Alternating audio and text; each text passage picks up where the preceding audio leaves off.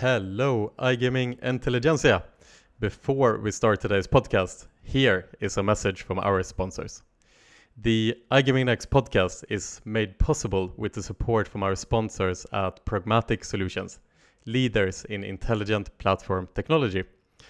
I've been working with Ashley, Lewis, and the guys over at Pragmatic Solutions over the last year, and as the early supporter of this podcast, I cannot recommend them enough. The Pragmatic Solutions player account management platform is an incredibly powerful technology stack for today's gaming business. Their modern modular platform provides all the core services to power your business, and their SaaS licensing model allows you to reduce cost and accelerate your strategic goals. Enterprise technology with decades of operational know-how at scale built in. Upgrade your business to the Pragmatic Solutions PAM platform.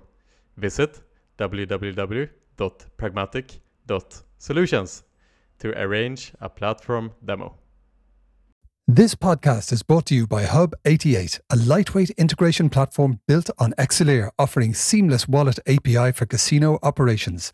It currently interacts with over 50 providers and 2,000 plus games, giving access to many Tier 1 suppliers while also supporting new studios, distribution, and key components such as game engines, provably fair RNGs, RGs, and investments into new startups. To find out more, visit hub88.io. Future trends, deep insights, industry leaders. This is the iGaming Next podcast with your host, Pierre Lindh. Tsachi Maimon, CEO, how's it going? Hi, how are you, Pierre? I'm great. We were just saying before here, I'm sitting here in Malta. I'm at the office today, actually. But you were in Madrid at the co-working space over there. Yes, I would like to do again what we did in the past, having such discussions on a coffee, but we can do it remotely now from Madrid. Yes. Yeah, I moved exactly. here, around 8 months ago, so it's really interesting to do it from here.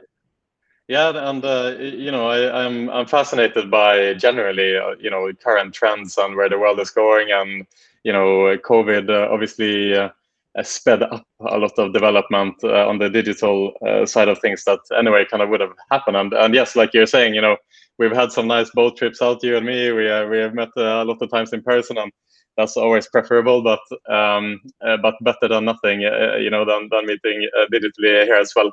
But I would love to start off today just by having a discussion around this remote work setup that Aspire Global have implemented, and particularly yourself. You're the CEO of a listed organization, and you live in Madrid, which obviously, as far as I know, Aspire Global doesn't have an office in Madrid. And you still manage to produce incredibly good numbers for Aspire. I'm following the stock price up 400% over the last year, and things are going great, obviously. And so yes, can you talk me through this? Like, how did this decision come about?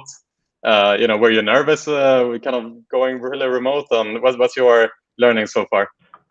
So I can tell you that nervous is it's the opposite than nervousness,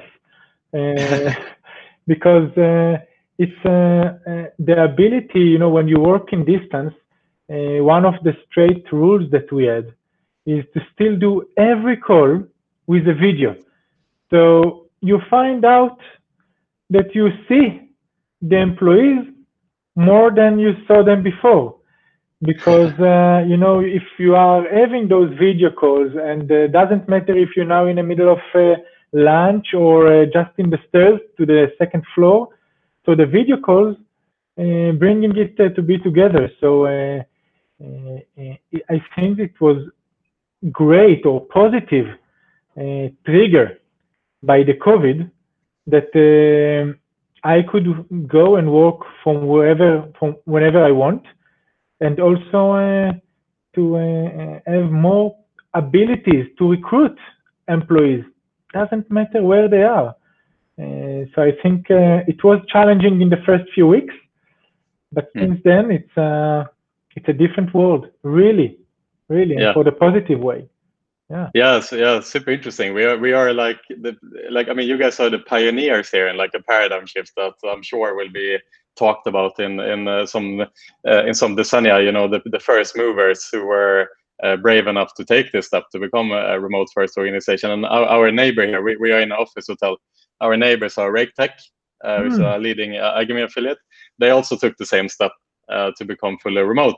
And Oscar, the CEO there, he talked about the same as you mentioned here, the ability to attract talent, not just from the 15-kilometer radius of being around the office, but rather to reach out to entire Europe, for example. And all of a sudden you can cast your net a lot wider. Is that like how has your experience been in that regard, just being able to kind of attract talent to Aspire Global? So when a company is growing, for example, with Aspire, we grew from around 150 employees 3-4 years ago to more than 500 right now, with the additional companies that we acquired. So there is this pain of growth.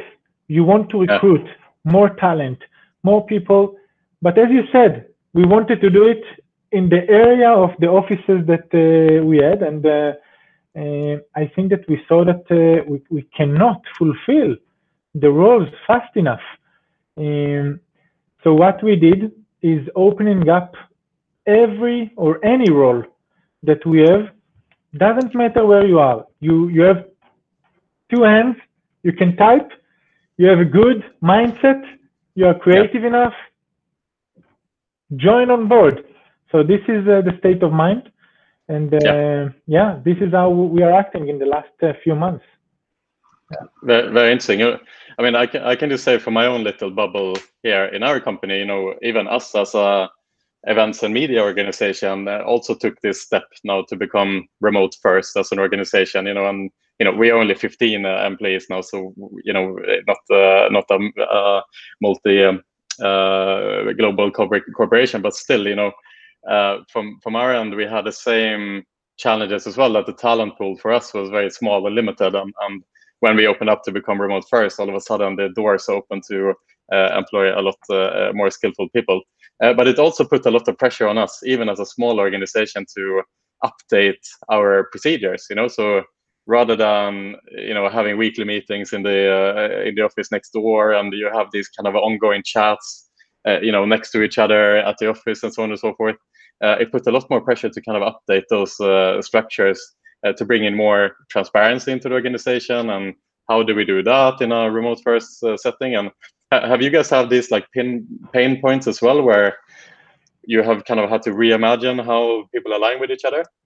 So it's a great point that when you said about sharpening a little bit the protocols and processes. So when you don't see everyone face to face, and you see them on the video and in a distance, so we needed also to ramp up the leadership in the company to see how we are taking that also to the next level, because obviously it needs to create a different style of management, different aspects of procedures, especially if it's a big organization.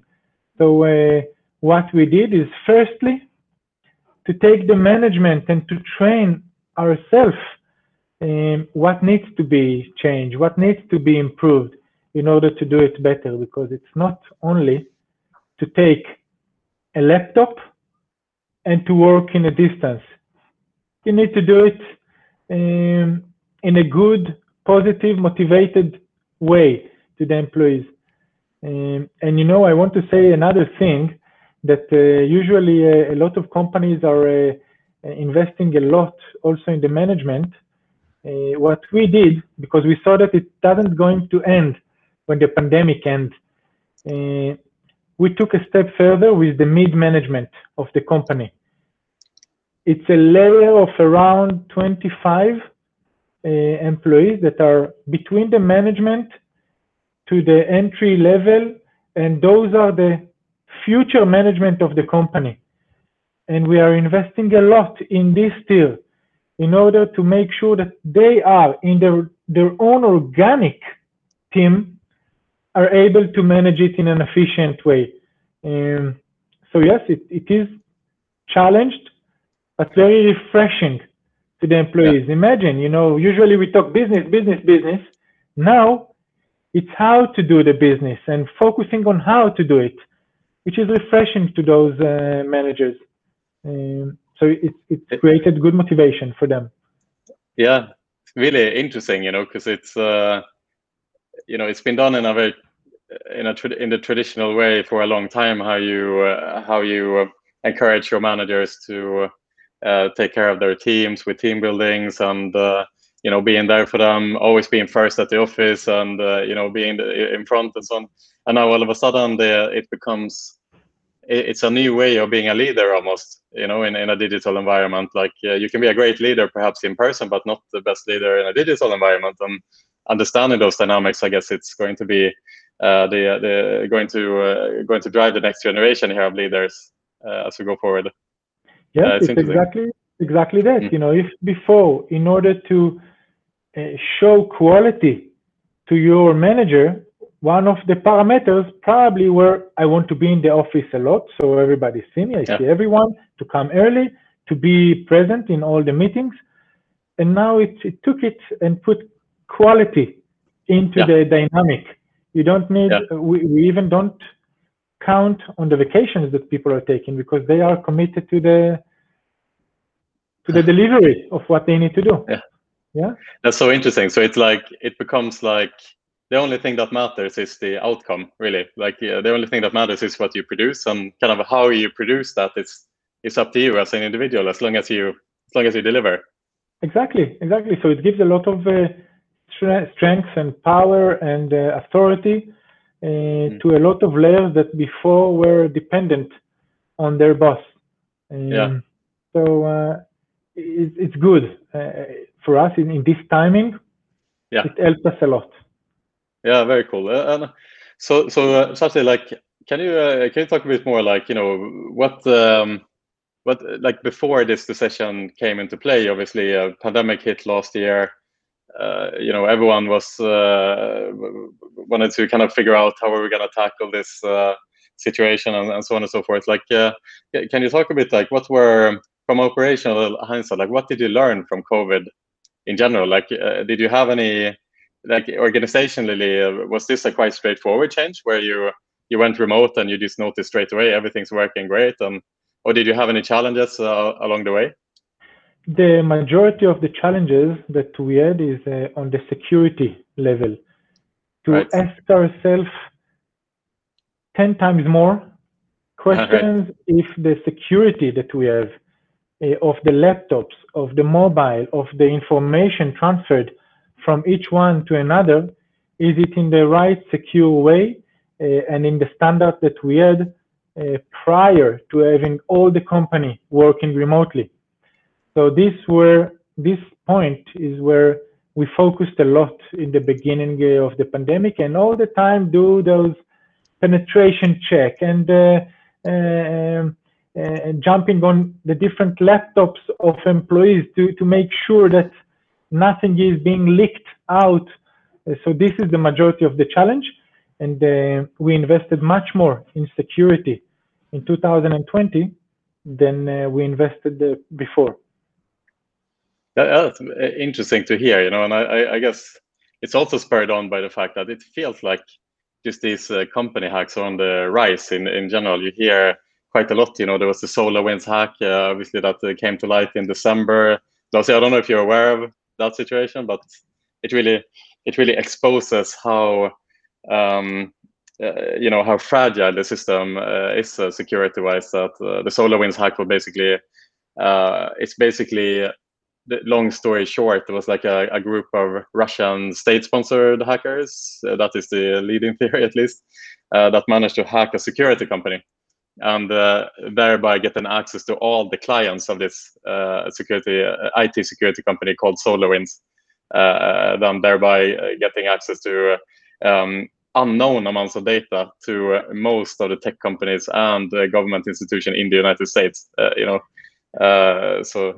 So it started probably happening more and more in the beginning of the pandemic, and I can tell you that it also happened in our industry, I think it was a very known issue of SB Tech that were hacked and were not available for their operators for, I think, around between a week to 2 weeks, which is a disaster, a real crisis to manage. So I think it was also a trigger to make sure that everything is connected, that nothing is, you never know, what the hacker is preparing, but at least it took it to be in a much more in the focus than it was before. Yeah, exactly. And it's the more a complex an organization becomes, especially an IT company, the more potential weak points there are as well, right? And it's just enough with one weak point. And there was like this famous example recently. There was a company that got hacked through the thermostat of an aquarium in the office. Whatever. But that aquarium was like connected to the Wi-Fi, and then through the Wi-Fi managed to, it's like that was the weak point. It doesn't matter then if you invest 500 million in. When you see the trend of the security budget in our company, for example, so the security officer 3 years ago was happy with 150,000 euro budget. Now it's closer to the million, and he's disappointed. He wants more. We all want more, I guess. Brilliant, Tsachi. From one thing to the other here, it'd be really interesting to hear. Thank you, by the way. You were in our panel last week at the digital event here discussing the meteoric rise of. You were in one of the panels here last week, and I'm really curious to hear your take on just the meteoric rise on the investments into the gaming industry in general. We've seen, Aspire Global, for example, up 400% more or less over the last year and a half or so. That is also followed by most of the other operators and suppliers of the industry. Evolution is a China example here, of course, and others as well. Can the meteoric rise continue? It's the trend is continuing, and we see it.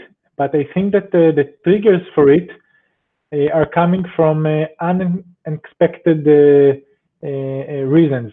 One trigger is the move of the land-based to the online. So if before they did it in their own way and they didn't see the stress to do it, so now they are much more stressed to move online. So I think this is one of the triggers to continue the rise of the iGaming. And the second is the regulations that are happening in Europe are triggering a lot of operators to look outside of their comfort zone. And this is where I think the emerging markets are coming into effect, where now companies are looking how to grow in Colombia and how to grow in Latin America, and America as a whole, and maybe in Africa. Before Africa was, maybe in 10 years we will go in. So I think those two triggers of land-based moving to online and operators looking for the new income stream in emerging markets will make the trend of iGaming growth to continue. Right, interesting. So it's the geographical diversification here that is the key to this meteoric rise. And looking back a couple of years, you had the operators like LeoVegas, the Betsons, and so forth, very focused on a certain key markets. Let's say like LeoVegas, the top 3 markets were a massive lion's share of their revenue. And what you're saying now is basically that. I guess maybe we should thank Sweden in some respect for regulating and basically making it clear to everyone that overnight things can change very rapidly in a market. And in the landscape that we look at now, you have to diversify in order to protect the revenue, but also then there are these opportunities in the emerging markets, like you mentioned, Africa, LATAM, and so on and so forth. Like, how has your first of all, like, does this make sense what I'm saying? Did you notice this as well from the Swedish regulation came into play, and have your mindset changed? It's a combination of Sweden, but not only. I think it was Sweden. 4 markets did a big movement or change in the last 2 years. It's Sweden is one of them. Netherlands is the second.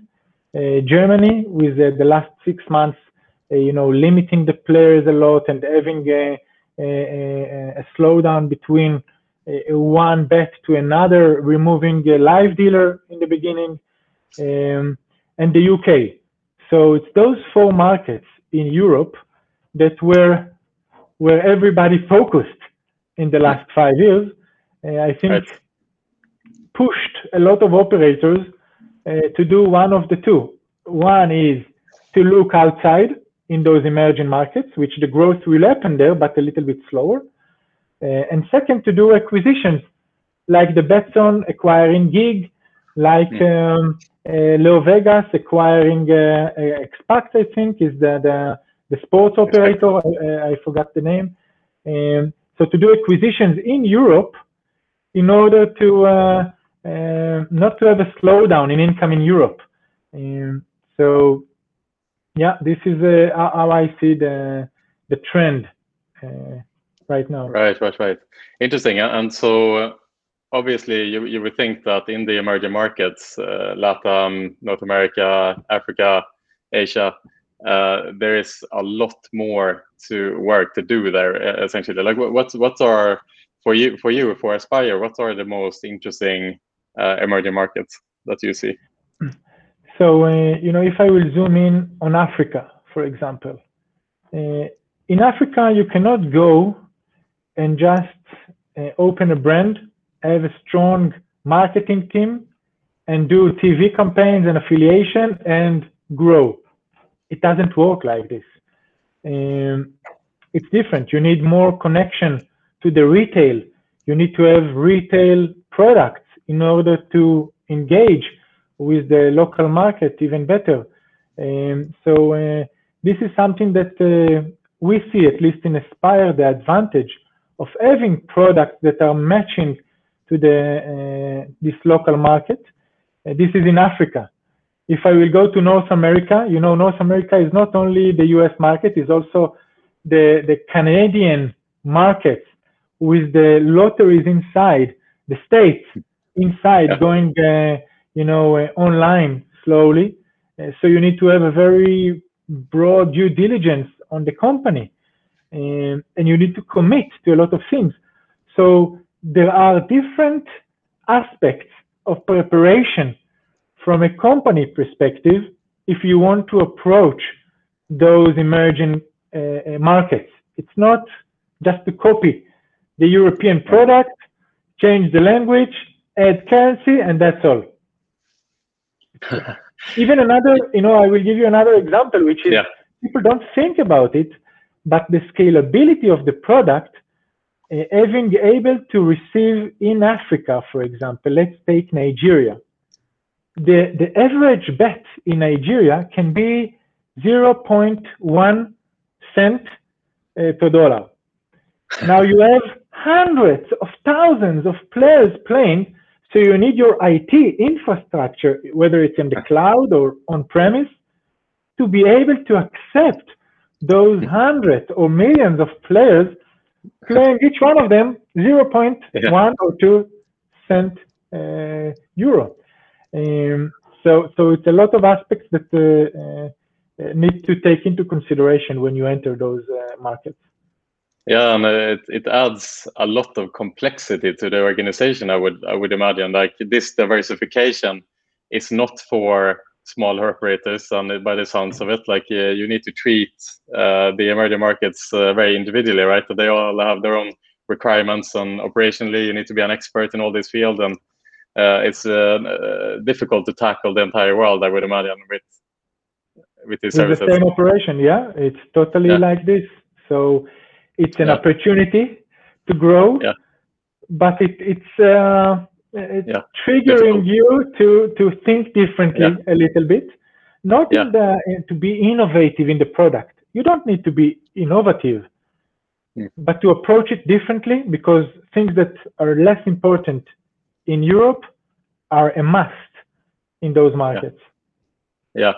And Tsachi, I mean, maybe it's a bit naive statement or whatever, but I really, I've been in the industry for a long time as well, since 2005 or something along those lines, and in and around, and I've seen the industry grow, and it's very much been a feeling that it's been a constant honeymoon for the iGaming industry for a very long time, until the European markets became locally regulated. And you were in that panel that we had just before the pandemic that was actually titled this, or is the honeymoon over? The end of the honeymoon, yes.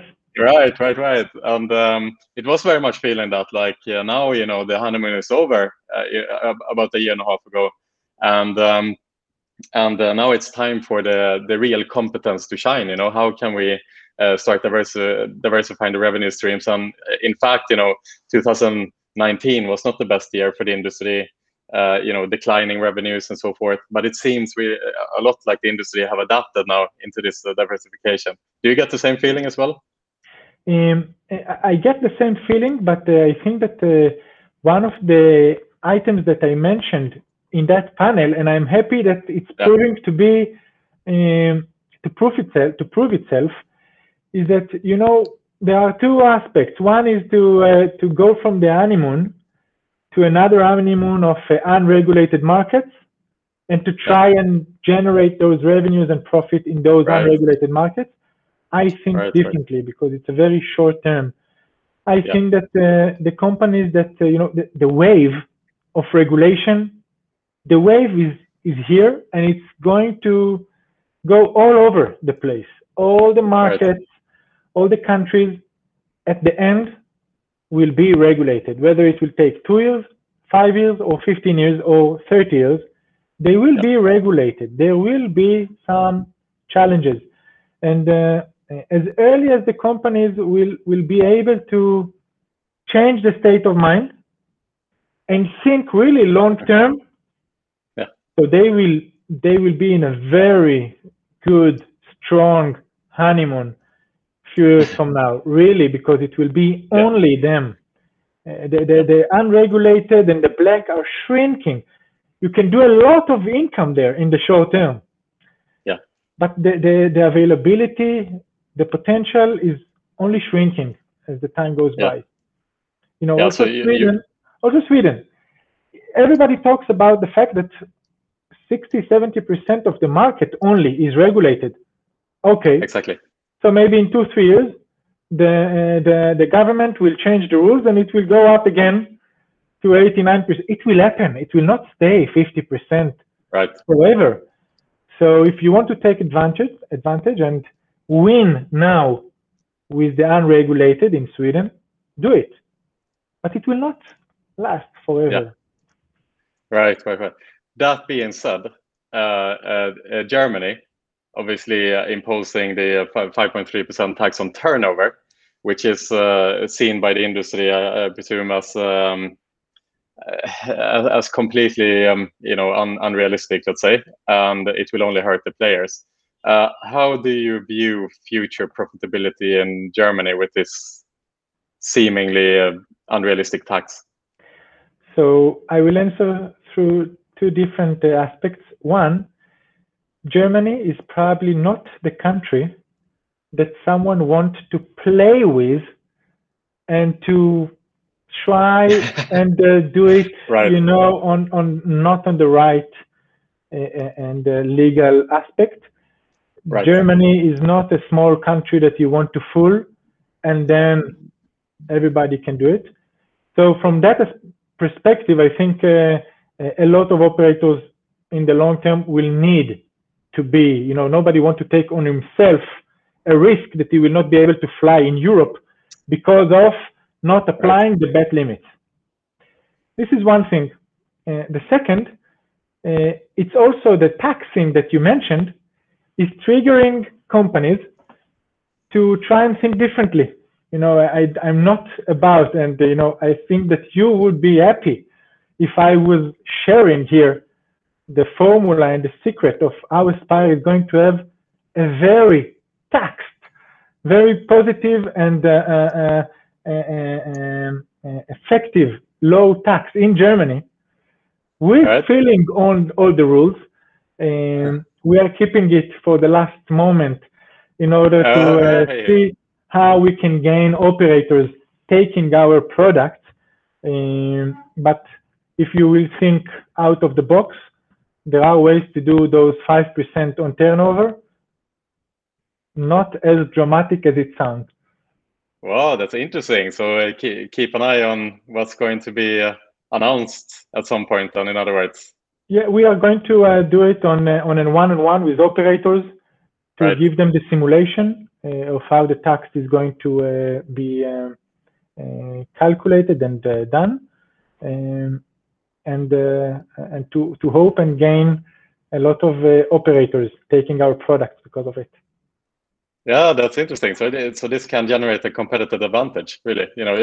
It's so interesting. It's like, some people, they see a problem, and you see an opportunity here. It's an opportunity, and it's also taking advantage of the fact that Aspire Global today own the full value chain of products. So we are able to think together, all of us, inside the group of companies and products. And when we are coming up with a solution, so fast enough, everybody can contribute their development, their mindset into this feature, this solution, and to do it fast. And so we are going to take advantage of that. Yeah. But I mean, honestly, this is literally what distinguishes, mediocre companies in general from successful companies. It's like when some people see problems, others see opportunities. And we see that so clearly now during the pandemic as well. Some companies, some individuals, they do see a problem. They take a step back, or they slow down, or they go to the black market.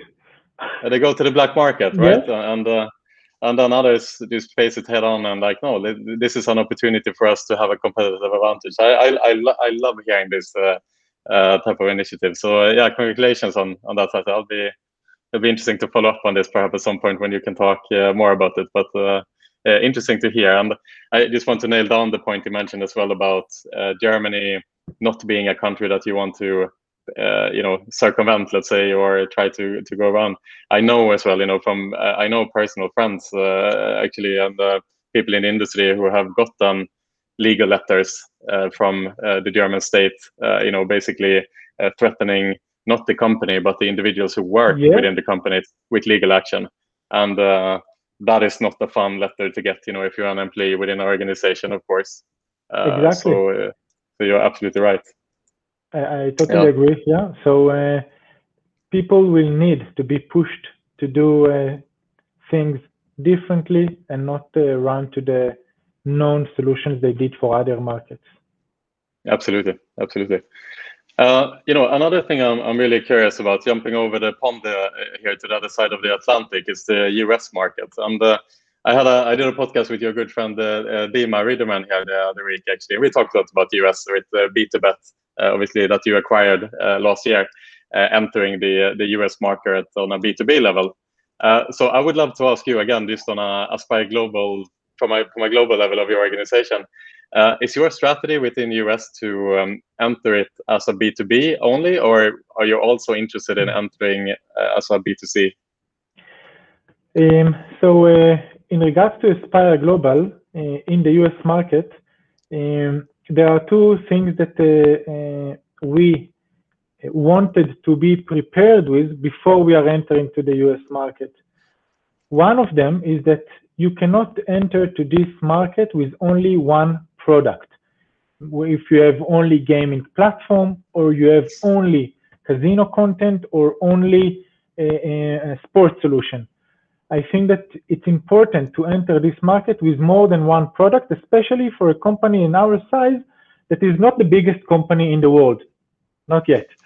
So this is why we acquired Pariplay with quality content games and aggregation, and we acquired BtoBet, and that we have sport. We have our historical gaming platform and managed services. So now we are entering with all those products into the US. And if an operator wants one product, perfect. We will try to sell as many in order to increase the wallet share in each operator. This is one thing. The second thing that is interesting in the US, and you asked about how to enter, if it's B2C or B2B, it's a very B2C market. And you can see those 10 operators in the US that are controlling around 75–80% of the GGR. So to enter as an operator or to be with a B2C operation, it's not easy.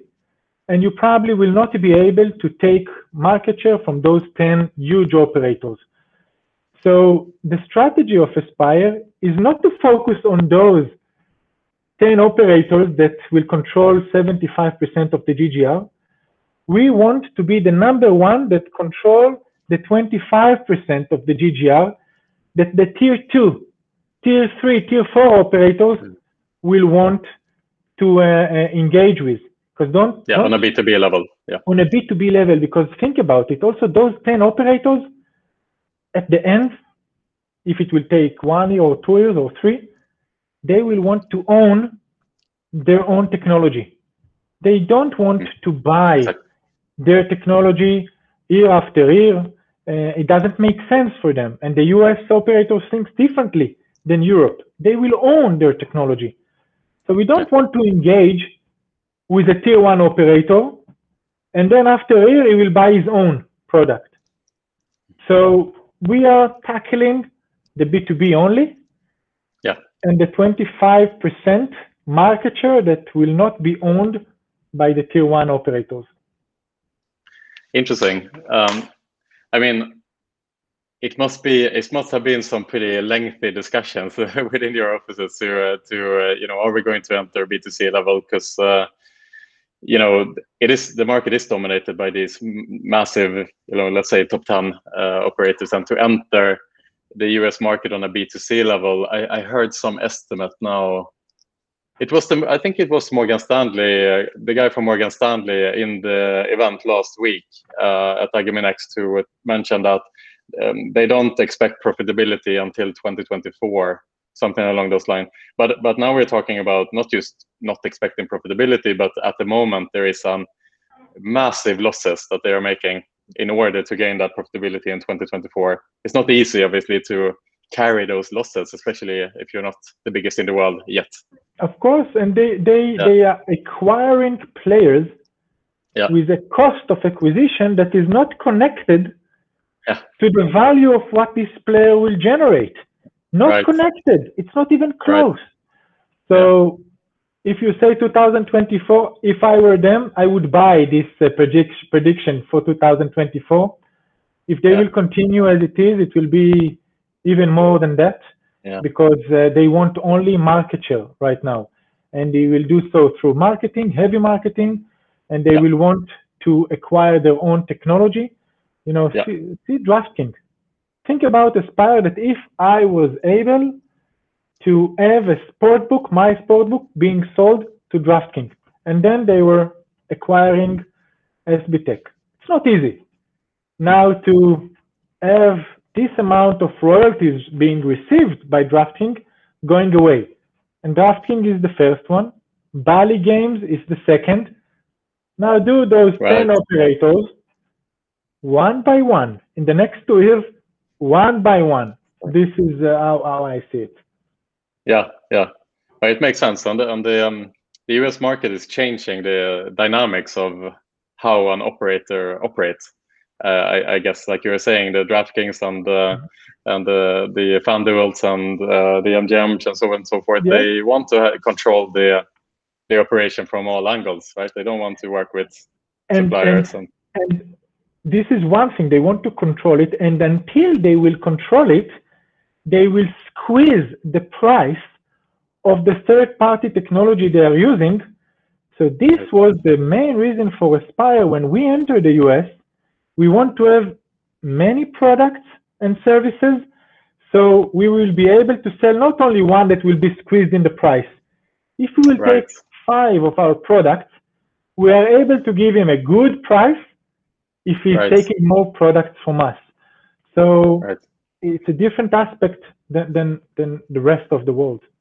Yeah, it's interesting, and you know, there's been the Betssons, the Leo Vegas, the Kindred, obviously, who would be seen as tier 2 operators, I would guess, who are entering that market. They do press releases. They get some good good PR, and investors are happy and so on and so forth. But it's not necessarily a straightforward win. Let's say it's you could make the argument that it's a bit of a gamble for these operators to invest so heavily, especially when they are not, like I said, the tier 1s, right? And it's a double risk, Pierre. It's a double risk because from one side, it doesn't mean that if they are entering the door of the US, they will be as successful as they were in Europe. This is one risk. And the second risk is in Europe, because you are now shifting your focus into a different jurisdiction, very big difference in time zone, and you are about to not forget, but to treat differently to your bread and butter. So if companies will not do it in the right way, it's a very risky step to the future. Yeah, so interesting with the US dynamics just changing the industry like this, and really, you know, organizations are choosing now very difficult decisions that will basically lay the foundation of the future of the organizations in one way or the other, and because it's a commitment, you know, it will change the organizations. And you know, that leads me to another question for you, Tsachi. You know, what is the vision for Aspire Global in the long term here? Because for me, it sounds very much like, I think if I remember the last quarterly report right, I think you have something like 2/3 of your revenue coming from B2B and 1/3 from B2C. And it sounds very much, you know, you're acquiring on the B2B side, you're going into the US on the B2B side. Is the future of Aspire Global more and more on the B2B side in general, you feel? And in general, what's your vision, you know, for the organization? So the vision is to be one of the biggest gaming suppliers in the world, really. And we know that in order to do it, we will probably need to have more than 1, 2, 3 products. This is why we acquired Pariplay. This is why we acquired BtoBet. And this is why we will not end the story here. We will continue to acquire more products that we will feel giving us the ability to control more in the value chain and offer more products that anyone can take it, doesn't matter where he is in the globe. This is one thing. And in order to support it, we need to focus even more on the technology, on the quality of it, or how to prepare it to the different regulated markets. So this is why we, 2 months ago, a little bit maybe less than 2 months ago, we released a press release about reviewing our B2C in Aspire Global. So this is on the table right now. We are reviewing it with different angles, what to do with the B2C, how to, from one point of view, enabling Aspire to focus more on the technology and the B2B products, and from the other side, not to arm the B2C because it is growing nicely, especially after everybody saw the Q1 where the B2C is really rising nicely, so to continue the growth of the B2C. Yeah. So the question is how to do it in the best way possible. So to answer your question, our vision is on the B2B side. We are considering how to review the B2C on that perspective. And we really look forward to be in that size that you will talk to me. We will do another coffee in 4 or 5 years from now, and you will see, wow, it's a huge company that you used to see our 1-floor office 5 years ago, and now it's something different. You have your own tower, the Tsachi Tower. Yeah. So we are working hard to execute the strategy. Yeah. Interesting. Yeah. So so the strategy, the business development is largely happening on the B2B side here, but then again maintaining B2C and ensuring that the numbers still deliver and so on and so forth. So it sounds a little bit like you are kind of heading towards a position like Playtech-ish kind of thing, where it's doing both B2B, B2C. Obviously, they have a $2 billion market cap, something along those lines. And your vision here is essentially to become one of the biggest ones. Yes, if I understand. Yes, and interesting about Playtech that you mentioned, their valuation decreased dramatically from the 3 billion that they were to around 1.4, 1.3 or something like that. Around there, yeah. Mainly because their big chunk of income was coming from Asia.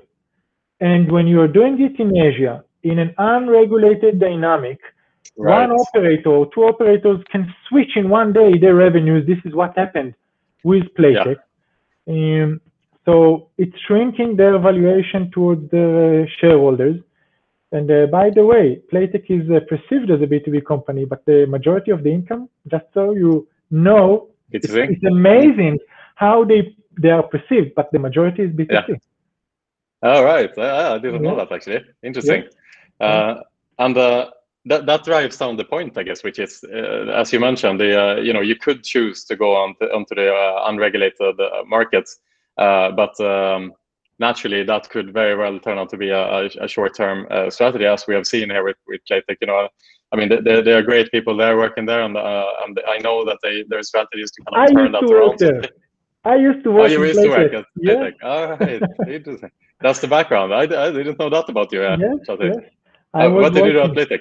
I was their head of, Playtech had B2B and B2C. So for their B2C, I was the head of casino back then. Oh, right. Yes. Interesting. Fun fact. No, and there's great people there, and I know that Playtech have had a certain reputation, and I know that they have trying to turn that around, and sometimes you have to take a step back in order to take 2 steps forward. Exactly. So I'm sure they are keeping a close eye on what you guys are doing then as well, and the former employee taking over. And interesting. That leads into the topic of ESG, I think, quite closely here, because I think that ESG is, the rise of ESG-led investments is something that have hurt the iGaming industry in the last 7 or 8 years or so. And, largely because of this, the industry hasn't been responsible at large with, gaining a lot of revenue from unregulated markets, not the best track record in protecting its players, and so on and so forth. And however, you start seeing now that a lot more listed organizations are really starting to take ESG driven agendas seriously. So I'd love to ask you, what's your take on ESG in general, where the trend is heading, where is the future, and also how do you guys tackle this as Aspire Global? Because it's a difficult thing for an individual iGaming company to fight against. It's correct. It's not an easy thing that you woke up in the morning and thought about it back then. Yeah. Luckily for Aspire, we are listed in the Stockholm Stock Exchange, and I can say that the Swedish Stock Exchange was on par from other stock exchanges in Europe, also in the US, and they were the one to lead the way. So what we see now from several companies, Aspire Global already presented to investors 2 years ago our program and planning and projects in the environmental and any social and government initiative that we have. This year, it was the second year that we released in the annual report our sustainability report, right. Very thorough one, this being managed by Lisbeth, that is doing a great job by taking the company state of mind and shifting it that we can succeed even with it. See it as an opportunity how to do it in a better way. and she's doing it amazing. She's teaching me and the board how to do it. And she's teaching me as well. I mean, she always comes into our chats, to iGaming Next Clubhouse chats and everything. Always out there to promote. Like really thumbs up to Lisbeth Oost. Yes, and she understands the fear of the operation to lose income because of it, and with her calmness and creativity and taking us step by step. So I think that the status of where Aspire Global is now, because of those two things. One is Sweden being really advanced in that aspect, and the management that we put in place with Lisbeth, we were showing good results from that perspective. Yeah. Sweden leading the way like always. In some aspects. In some aspect, yeah. Okay, let's stop the debate. But so on the ESG side, I think it's interesting. I mean, so we've seen the outflux of capital from ESG funds and banks who are traditionally have some of the largest shareholding in the iGaming industry organizations. Do you think there is a way to turn it around? Will individual organizations like Aspire Global be able to be a attractive opportunity for ESG funds? And what does it take? Take time. Only time. Yeah. Only to show them that through the sustainability report, through the operations, through the constant growth in regulated markets, and the ability also to give up on revenues because you want to be more social, more responsible towards your partners and players. I think that they will not be able to shut their eyes for a very long time from companies that are delivering growth, dividend. At the end, they want also to deliver to their customers or who have they. And dividend and companies that pay dividend are important, and the gaming companies are paying dividend. So I think in the long term, it will go back, and so I don't see it as a shut door forever. No, yeah, there's interesting statistic on the ESG side that 1/3 of all funds under management at the moment in the world is under ESG funds, and that equates to something like $40 trillion or something along those lines. And obviously the trend is just heading upwards, right? And that has spurred some quite interesting change, to the most least likely organizations in the world to basically take ESG serious as a fundamental part of the organization. I lift this up as an example to bring up Shell, who is an oil and gas company, right? Now, Shell, as an oil and gas company, have committed themselves to be a zero to basically, how do you say, a zero emitted company by 2050. So by 2050 they will be carbon neutral. It's like Shell, like the world leading oil and gas company. Like that's how important it is these days to have an ESG agenda. Because if you don't, then you are left behind, right? And the trends couldn't be more clear, It's clear, so it's interesting. I believe also the US will be there soon in gaming. So it will be also an advantage for the European companies. When they are entering the US, they're already behind it. In front of it. So they will be able to adapt faster than the locally suppliers and operators. Yeah. Exactly, because it's like you're saying, Sweden specifically perhaps would, globally 1/3 of all assets under management is ESG driven, but in Sweden particularly that number might be even higher. I'm just speculating now, but what you're saying is that in Sweden has had this ESG agenda it's been on the agenda for longer, let's say, than the US, for example, and that is just a lagging trend in the rest of the world. Yeah, interesting. I agree. Yeah.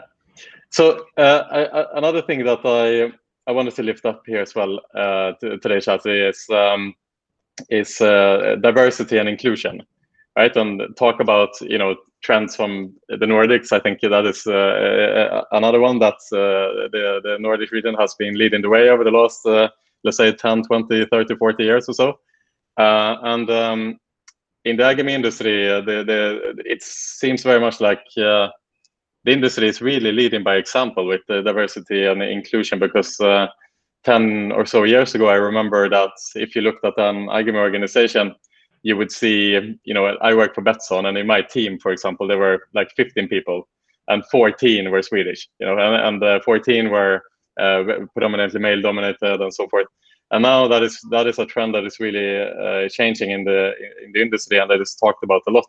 And I would love to hear your thoughts on diversity and inclusion and how you approach it as Aspire Global. So we, because of the growth pain that we have, right, we didn't have the luxury, and we are not Evolution, and we are not Playtech, and we are not NetEnt, those names that attract the talent in front of the others. We are not there yet.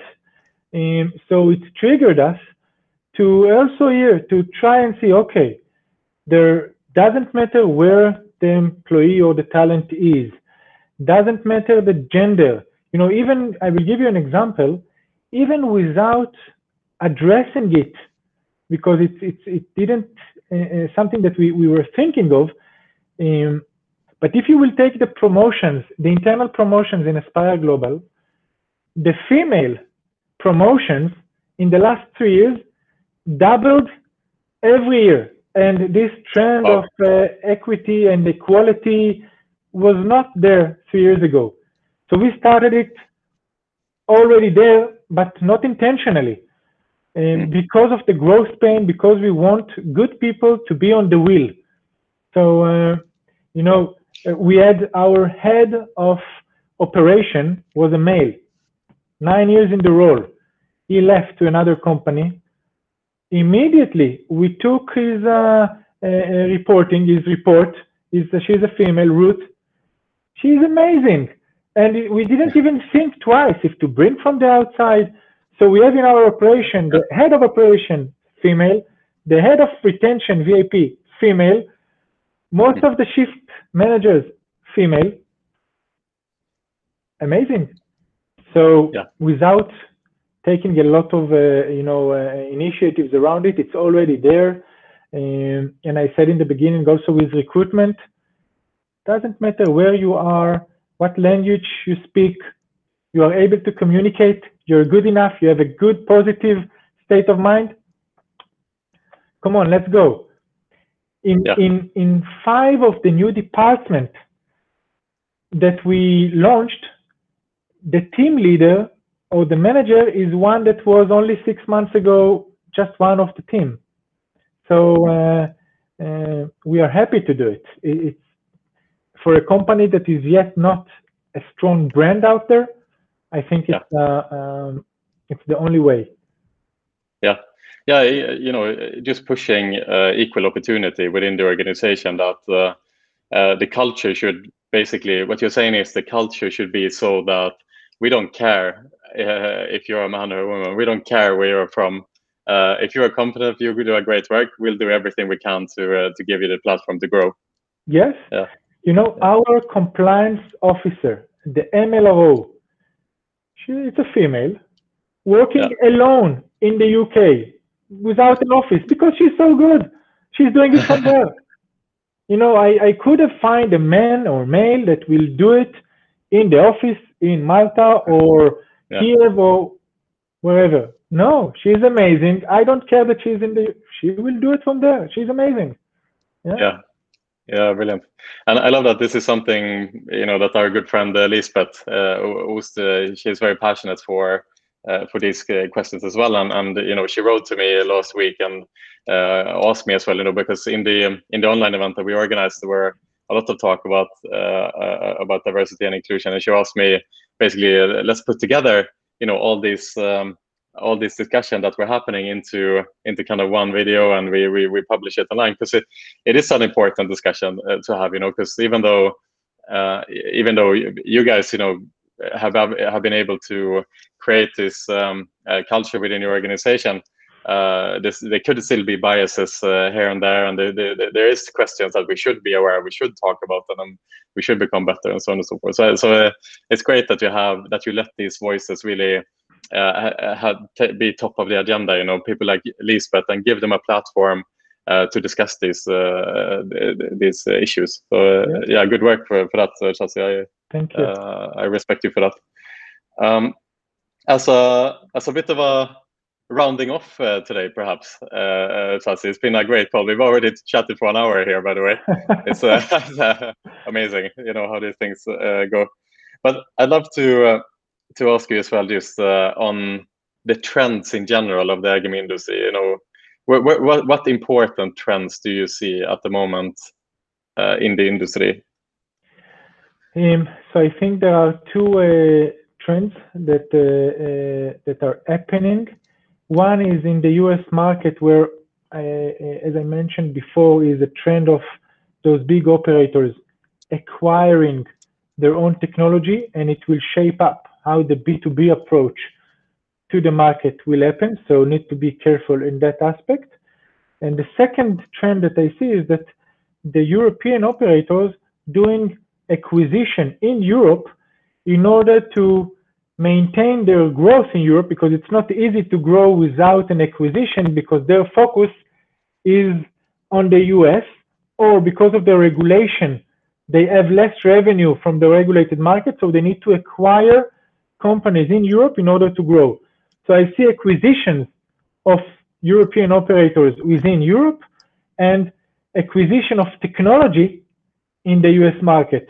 This is the two trends that we are identifying right now.